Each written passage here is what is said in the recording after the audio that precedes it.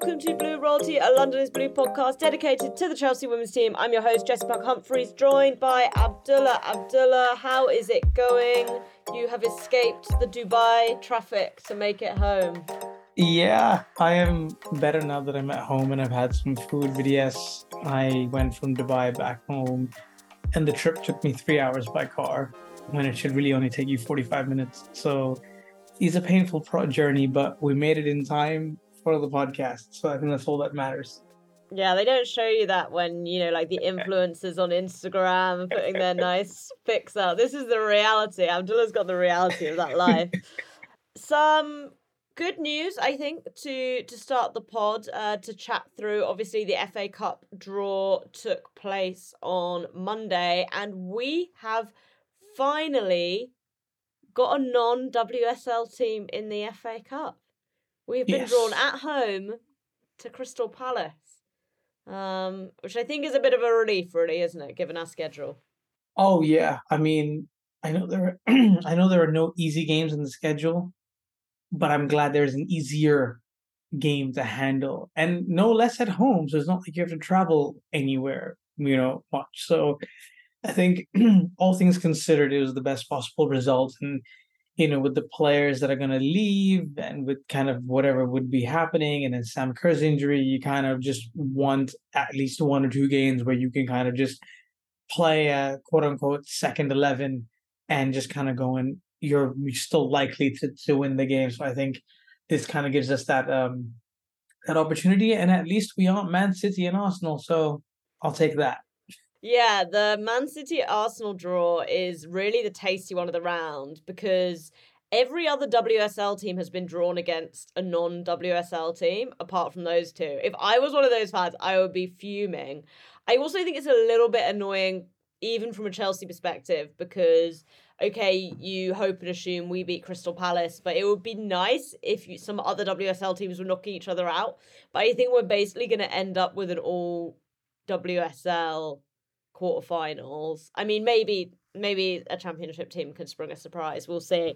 But I still think the gap's quite big there. But yeah, Arsenal City will be a really, really interesting one. I think they can't really have many complaints because you have to kind of beat those teams at some point. We've had to beat loads of WSL teams to get to the finals. If I was Arsenal, I'd be pissed because obviously they were knocked out at this exact same stage by us last year. Yeah, exactly. And for them, it's like, seriously, 1 year Chelsea, 1 year Manchester City, but you know what? It is what it is. I know it's easier said than done because we're playing Crystal Palace and then Arsenal playing Man City, but at some point you're gonna have to play one or two big teams on your way to the final and winning it.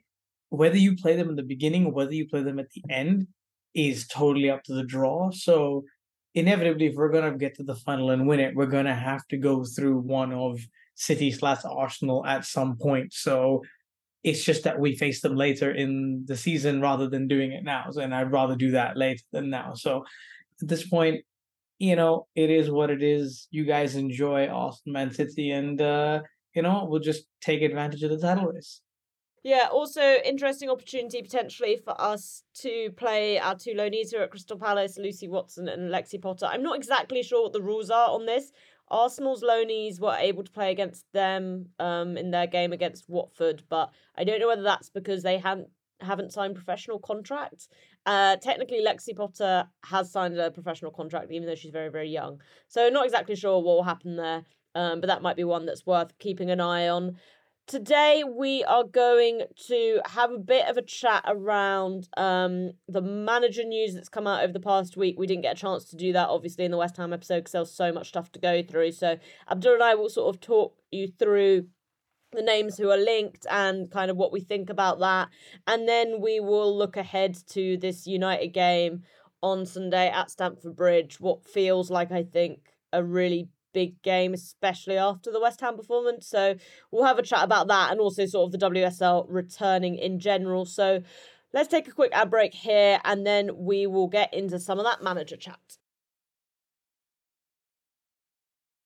So, Abdullah, the briefings are being briefed on Friday afternoon. And I remember it's Friday afternoon because Friday lunchtime, because I was on my way to the snooker when these stories came out from Molly Hudson at the Times and friend of the pod, Naz Kinsella, talking about how Chelsea have begun the recruitment process.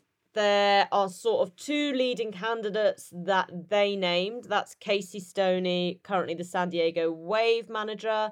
Also, just side note, guys, this is going to mean nothing to you if you're not British. So I apologise, Abdullah. I apologise to non-British listeners. But Nigella Lawson, who's a famous British chef, have you heard of her? Abdullah's Yeah, nodding. I watched her show. Abdullah watches Nigella Lawson. Great, love Yes. this. Okay, she's global, guys. She once pronounced microwave. Mikuwabe. And when I say the San Diego Wave, all I can hear is San Diego Wave in my head. Oh my, yeah, I've seen that episode. Yeah, where she says microwave, and I was like, wait, what is this a new way the British are saying microwave? Like, what's No, happening just here? Nigella. But Nigella Okay, can yeah. say what she wants. Yeah, it's fair So, enough. Casey That's Stoney totally of the fair. San Diego Wave and Laura Harvey of the OL Reign. Oh, not even OL. Are they? They're not OL No, Reign now. Seattle They're back to Reign. They Reign. changed. Seattle Seattle Reign. Reign, They yeah. changed their name and their logo every other year. Okay, they're back to the Seattle Reign now. They were the two leading candidates. They were also reporting that people like Luis Cortez, who's currently the manager of the Saudi Arabia women's team, and Carla Ward, who's obviously at Aston Villa, had also been looked at. But there was sort of this list of three, basically. And Molly Hudson also reported that Chelsea were looking to name a female coach to replace Emma Hayes after senior players told the club they would prefer to work with a woman. So before we get into the names themselves, Abdullah, what did you make of that? I think this is quite an interesting element of the whole piece. I feel like, obviously, to a certain extent, I think Chelsea are interested in going for the best candidate, and I feel like it's probably helpful that the outstanding candidates are probably women anyway. So I feel like if there was someone who was a guy who they really, really wanted, maybe that this wouldn't be like coming out as much. But it's obviously interesting that players are kind of being part of the or consulted to a certain extent on the recruitment process. Yeah, that's sort of new in a weird way. I mean, we've heard of, player, not in Chelsea, I'm just generally, I'm saying player power and getting rid of managers, but I don't think we've really heard too much about a squad being asked, hey, so who would you kind of want, coming into the club and coaching you? And while they're necessarily not names, it's just like, look, our preference is to get a woman in, and it's interesting because maybe Chelsea are in that, like the players are in this maybe mode where they're like, we'd rather you focus and get a top level female coach, which I guess there are more of right now, than a mid level male coach just because you want to, there's a vacancy to be filled, right? And obviously, like you said, Chelsea are going to go for the best possible candidate, but it's not like, you know, let's just say Heraldus has obviously gone to Washington Spirit, but let's say he's leaving Barcelona and he was available, right? And if he's available and then, they say, you can say, okay, well, fair enough. Like, if Heraldus is the best option available and they go for him, then you kind of then see you kind of have a conflict there, but then, it's understandable. But with him off the market, there's really nobody else out there. We've talked to Willie Kirk, we've talked to a few other managers here and there who potentially could have taken up the role, but at this moment in time, really the top managers available and who maybe Chelsea would want are all female. And I mean, I guess it's a good thing. I mean, I think they're so used to a female touch and Emma Hayes being the manager for so long that I think they just kind of want that continuity there in terms of, you know, women understanding. And I think with the whole way that Emma Hayes kind of took the whole menstrual cycle and kind of made that as part of the whole club, I think another female coming in understands that more than a guy, right? For whatever research gets done. So I think things like that, those small details make such a difference by having a female manager. I think probably that's why the players went in, and along with the coaching pedigree, etc., etc. Yeah, I think you've summed that up perfectly. I think obviously Emma Hayes has really been big on, creating a female first program, I guess if you want to say Yeah, that like the really dialing in on the fact that like this is a football team made up out of women and that impacts the way that you want to run certain things and therefore having a woman at the helm of that is seen as a positive thing. And I said sort of similar on counterpress in the week as well. I also think, um, given the fact that women still really struggle to break into coaching in the men's game, I think it's cool and exciting that a club like Chelsea want to prioritize basically giving one of, if not the biggest job in women's football to a woman, because those other pathways are sort of closed off in other elements of the game. So looking at the candidates themselves, were you surprised at seeing Stoney in the mix here, Abdullah? Because I think she's obviously a name who lots of people had touted and mentioned. She has technically managed Chelsea before. She was a player manager before Matt Beard became the coach way back in like 2009. Um, Chelsea was the club she joined as a kid before she went to Arsenal, so she's got a lot of connections with the club, and she's also the only person seemingly on this shortlist left who's managed in the WSL recently. Obviously, she was at United before she went to San Diego. But I think most people, despite lots of people liking her as an option, had kind of ruled her out because she's not been at San Diego that long. She's sort of done 2 full seasons there. She had an absolute nightmare getting all her family out to California. There was a lot of issues with visas, so they basically only recently managed to get her wife and her 3 kids out living there with her. And for that reason, lots of people seem to think she probably wasn't interested in it. But the news implies that she's interested in it because Chelsea obviously see her as an option. Where do you think this is sort of landing at the moment? Because I don't think there's any question that like she's clearly probably the best candidate on this list. Yeah, it's strange when you kind of just said it there. Like, it's taken so long for her to get her family, and I think it kind of implies that she had no prior knowledge to A, I think Emma leaving, and B, that she would be one of the leading candidates from a search perspective, right? I mean, because generally, if you know someone's leaving, you kind of sound them out maybe a little bit before. But if the news is only coming out now and she's kind of continued with relocating her family and kind of still being there, I think it is quite the surprise, I guess, for her as well. Yeah, you kind of look at the options that are there, and obviously Laura Harvey and Casey Stoney are the top two that they want. I think Casey, obviously, with the WSL experience, and I think the respect that she'd probably get from the players subconsciously a little bit more because she has a connection with Chelsea. Fans will like her, and she will even, she even been in England. So I think the moving back process is probably not going to be as difficult because it's home. Um, I the only thing that keeps me from, like, that gives us that doubt in my mind is that, like you said, I think she's just moved her entire family there. And if it's been so difficult, you know, as much as it's a great job for her to move for, and she's obviously interested, otherwise this wouldn't be coming out. How much is it worth for her to move everything back to England after just having moved everything, essentially her entire family and everything else, to the US? And does the Chelsea project for her right now deem to be more interesting than what she's doing at San Diego? Obviously, she's been there for a couple of years, gone to playoffs and whatever, but does she feel like, okay, I've done my job in the NWSL, I want to move to England now? Because not that, I mean, I hope this is the case because then it's just a sign of success, but I don't know if we're going to get another Emma Hayes for 10 years equivalent at the club, right? You'd think that it's a 3-year cycle, whether they do well or not, and then the next manager comes in, we have that rotating door. Obviously not on purpose, but like results based on whatever. I don't know if you're going to get an Emma Hayes person who's going to come in and be given that time and whatever. So maybe in Casey Stoney's mind is that maybe not this one, but maybe the next one, because now whoever comes in is going to be compared to Emma Hayes. Everything this coach does is going to be compared back to all the success, all the methodology, all the tactics. And do you really want to be that manager? So maybe Casey's putting her hat in to make a good impression, to say, I'm interested. Obviously, it's Chelsea. I want the job.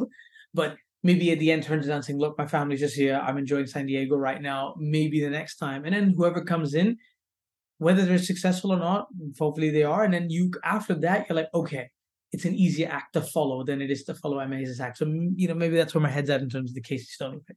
Yeah, and it's interesting you say that because I spoke to someone in the US and I was like, yo, what is the vibe in the US about Stoney and whether she wants to leave San Diego Wave? And they basically said to me the same kind of thing that you've said, that like there doesn't seem to be any like real thought in the US that she will go. And they basically suggested that it suits Chelsea and it suits Stoney to have her name linked to the job, to talk to her about the job even, but that doesn't mean she's necessarily interested in taking it. There's obviously been a lot of talk for a long time about her wanting the England job, and Serena Wiegmann this week signed a contract extension to take her to 2027 after the 2027 World Cup. That doesn't mean that she'll last that long, of course, but at the same time, again, there's this, if Stoney's like waiting in the wings, does she want to take the Chelsea job if she thinks the England job's available in 2027 or even potentially before? Is she going to ditch the San Diego Wave what would be halfway through their season? All of these things like do seem to still be question marks, but obviously the club clearly at least seem to be having conversations with her. So that'll be interesting to see how that one plays out. Laura Harvey is sort of the candidate who people seem a bit cooler on, which I can understand. I think there are elements of Stoney and Harvey's management which are like surprisingly similar in some ways, although I tend to feel Stoney is a bit more tactically developed than Harvey. Harvey's basically, she spent time at Birmingham, time at Arsenal, and then has been at the Rain in two separate chunks for about 8 years, with interim bits with the US and with Utah Royals as it was. With Arsenal, she won 3 league titles, 2 Conti Cups, 1 FA Cup, and got to the Champions League semi-finals twice. Obviously, that was a very different time in the world of women's football. I don't know like how applicable that feels right now. She has the NWSL record for most regular season wins. But the funny kind of Harvey thing is she's very good at winning leagues, or shields, obviously, as they call it in the US. She's won the shield 3 times, but has never won the actual championship, which is obviously what they care about over there more. I care about Shield. I think Shield's more. And this is funny because Casey Stoney's sort of in the same position. She won the Shield last year, but Yeah. hasn't won an NWSL championship. But has obviously been there a lot less long. What do you make of Harvey? I feel like Harvey to me exemplifies sort of safe pair of hands. I think if you're looking at a candidate who's potentially going to come in and, like you were sort of talking about, isn't necessarily someone who's going to be here for 5 years, but is someone who gets the world of women football, who can understand sort of what the club is trying to build. I can see why she would be an attractive candidate, even if I don't love the way she plays football. Yeah, I think you've nailed it there. I think she's definitely a safe candidate. And I think the fact that you said that, the fact that she knows how to win a league, obviously the Shield equivalent over there, and typical Chelsea to go get a manager and can have two managers who are good at winning leagues but not great at knockout football, right? And especially when they want to be winning the Champions League. But no, I think it's one of those where you're like, okay, experienced manager, has had stints in England, albeit when it was completely different to the way it is now, but still knows England to an extent, has experience of coaching over 200 games in the NWSL, so isn't like a rookie coach either, and has worked with top level players, Megan Rapinos, et cetera, right? So I think she's checking all those boxes, and I feel like there's a level of respect that the players will give her because of what she's already done at Seattle Reign, across 2 different stints. Obviously, been with the US here and there, so it's not like she'll be dealing with top world class players for the first time, right? She would have been exposed to Alex Morgans, you had Lindsay Horan's, and et cetera, et cetera. And so when you're going in a dressing room with Millie Bright, Gura Wright, and Samka, et cetera, it becomes a little bit easier of a way to manage them just because you've been around these sort of personalities before. And again, just someone who's been kind of in the mainstream football, in a footballing sense, top 5 6 leagues in the world. NWSL is I think growing year on year in terms of their both popularity, but I think also the reputation as a standard of a league. Is a separate question of whether I think most of their players can translate into Europe, but that's another question for another day. But at least overall, you're getting a coach that is experienced, knows how to deal with top players, and if you want someone like her to come in for 3 years and do you a stint there, almost like the perfect candidate because there's almost like a very little risk in doing that. Definitely. Yeah, I think given if I had to put my money on someone right now, it would probably be Harvey, given my feelings like I don't really know if I believe Stoney's actually in on it. There is one further candidate. Amanda Zaza then broke this story just before we kicked off against West Ham. That the third name supposedly left on this list is Elizabeth or Better Gunnarsdottir, who is an Icelandic coach who spent 15 years at Kristianstad in Sweden.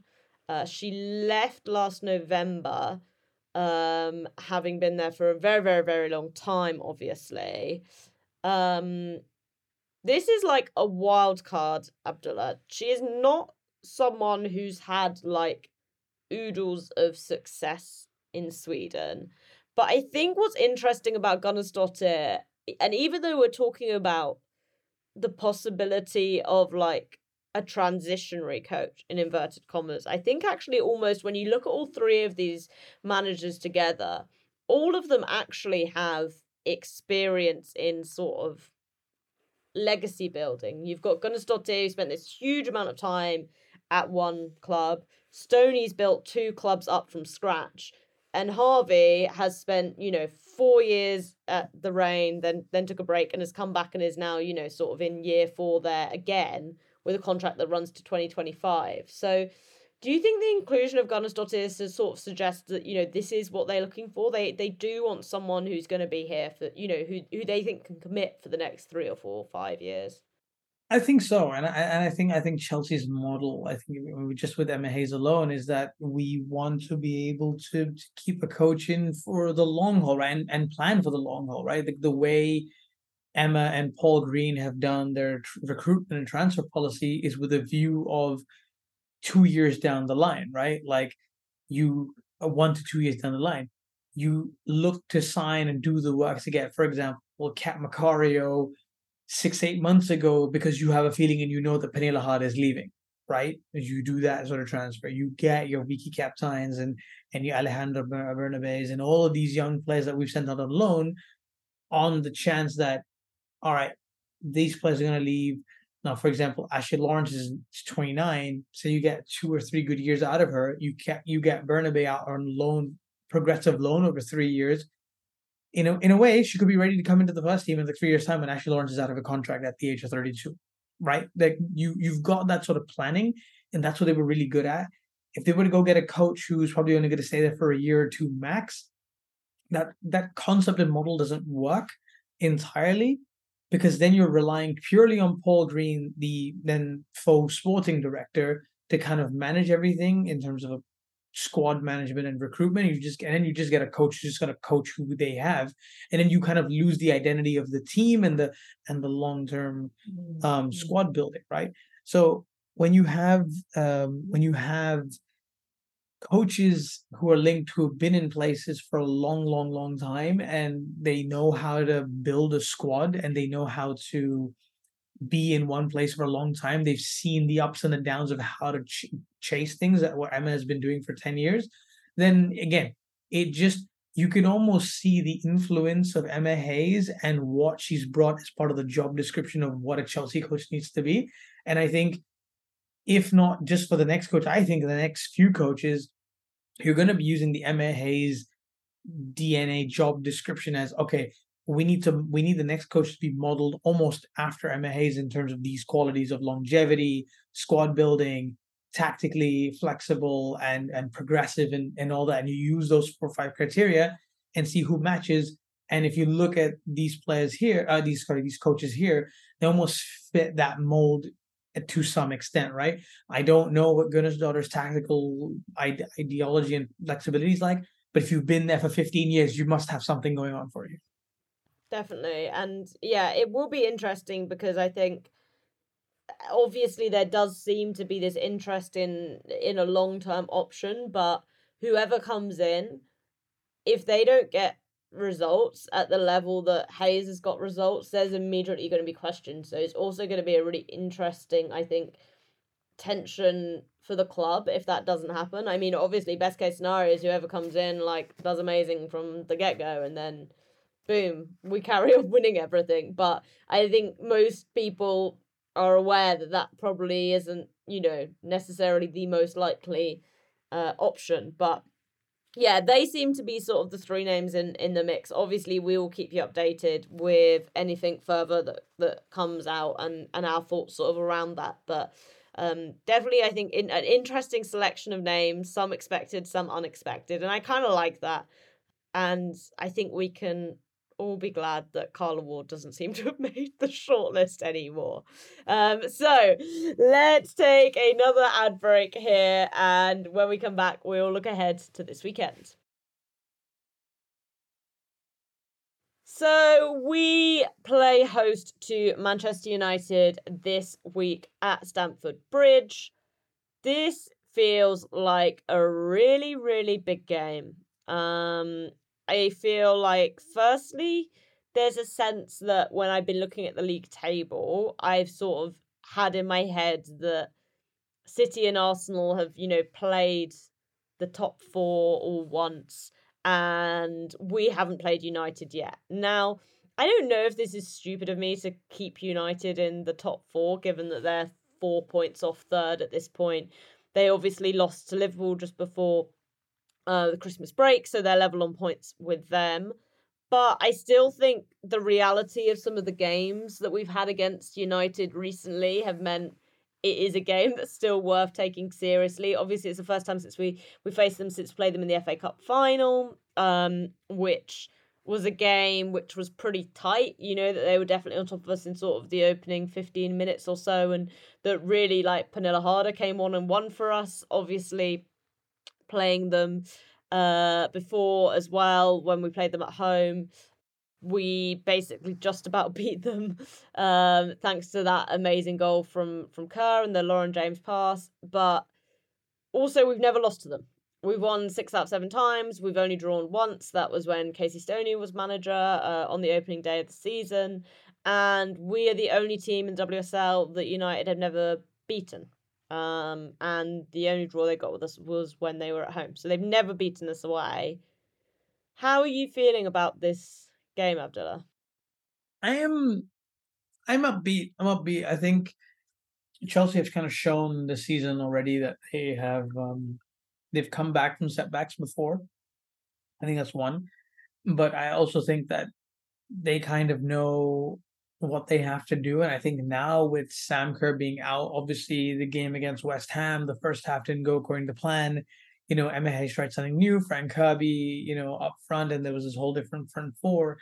And then obviously Mia Fisher comes in, really helps take off the burden and scores a goal that kind of puts us equal. And then obviously Aaron and Shuka go ahead and finish the game. But I think this team will be a little bit more dialed and a little bit more focused, especially when they know that their talismanic striker is out for the season, for the year. Um, it becomes even more imperative for all of them to step up and go, okay, we need to make sure we win every single game because we know that our main match winner is not here. Like, whatever we might want to say, to some extent, all of the players in that team will go at the back of the heads, all right, we have Sam Kerr, right? Like, even if things don't, we have Sam Kerr to help bail us out of a game. And the amount of time that she done that, I mean, it was that way. I think it was last season as well that Sam Kerr was the one that got us the equalizing goal against United to help momentum and push it forward. So she's been clutch, and it just becomes important. So I think Emma will drive home the importance of beating United, especially after what happened against Arsenal. And I don't think she wants to repeat that again. And she'll remind them of the game against Arsenal and be like, okay, look, this is what happened before.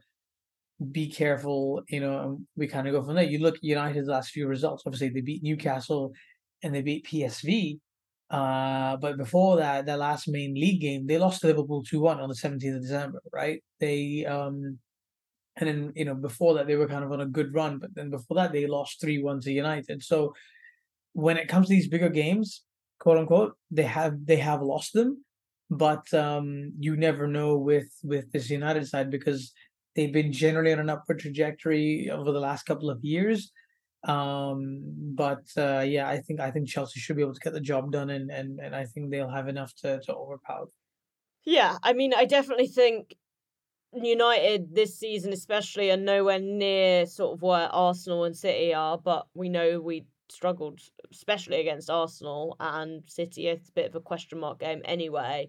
So I do feel like, yeah, we should beat them. But I think the thing that's sort of in the back of my head is this feeling of like, okay, we weren't great against West Ham. There were tactical issues there, but we are sort of always slow after these breaks. So I'm glad we played that game. I'm glad we saw the issues. Now, are we able to solve them at Stamford Bridge? I feel like generally we've got a pretty good vibe going at Stamford Bridge, sort of aside from the like heck and nil, but there's also an argument to be made that United are the biggest, it's like probably the biggest game we've ever played at Stamford Bridge. And having a convincing performance is going to be really crucial because in the league, I should say, obviously the Champions League games we've had there, but like getting a good performance there is going to be crucial because we've got Arsenal coming there as well. And this is like a big shift that obviously we're ongoing, like moving away from having our biggest games in the league at Kings Meadow and all of that brings. And instead sort of trying to create an equivalent atmosphere at Stamford Bridge with numerically more people, but like atmospherically feeling like less people. Um, Obviously, Abdullah, you weren't on our West Ham review. What did you sort of make of this LJ number 9 situation? And looking ahead to United, what do you think sort of the solution is there?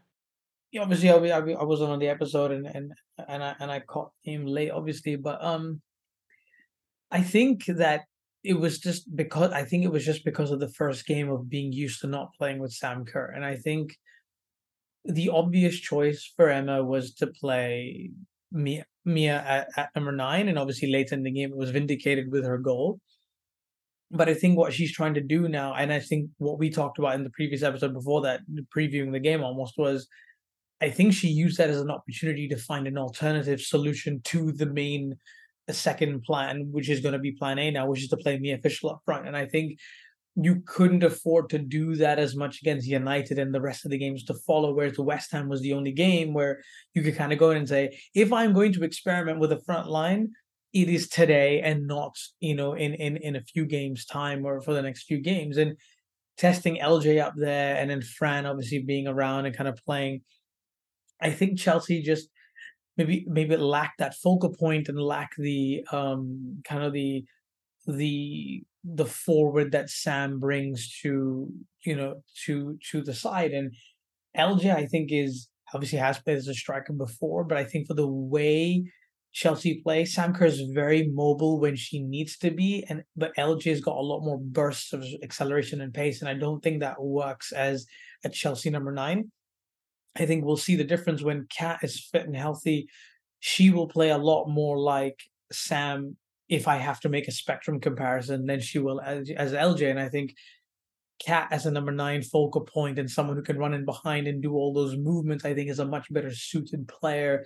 Even though Kat played a lot of her time as a number 10 at Leon, she'll be more suited to playing as a number 9 than probably LJ will in this system. You would have to change things slightly drastically to make LJ the focal point as the number 10 as the number 9, and then have different players around her. Because if you want to play LJ as the 9, you need to have runners in behind playing it. So you'd almost have to have Fran Kirby and Guro playing closer to her and making runs in behind for her to be able to to kind of then pick up the ball and kind of do whatever she needs to do. And you're going to have to basically have a very hardworking number 10 who's going to do all the other work that Sam would have been doing off the ball. So that's too many changes to have for a team like this right now. So I would expect me official to start on Sunday and go with that focal point and the rest of the team built around that, because it just Chelsea look a lot more comfortable when you've got a player who can hold up the ball and kind of bring everybody else into play rather than the other way around. Yeah, I definitely agree. And I also sort of think that in the past, United have sort of struggled to, their defense, I think, has looked very rattled. I think that's been one of the big things that's changed for them this year.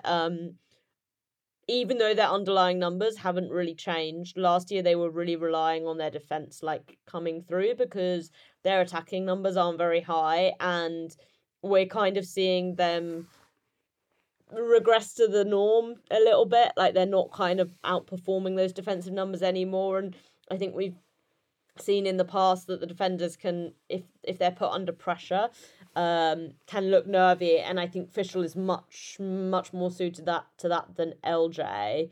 Would you keep sort of LJ then in the 10 and then maybe go see if Leupolz is fit enough to go from the start in midfield with Aaron Cuthbert potentially? Yeah, I wouldn't. Yeah, I think I think LJ should be playing. Like she has to. I think LJ should be starting games for Chelsea, no doubt. Just I think in a role where she's got a bit more freedom to kind of move and do whatever she wants. So yeah, I would probably go with LJ at the 10, Mia up front to do the graft and the hard work of holding the ball and kind of running around.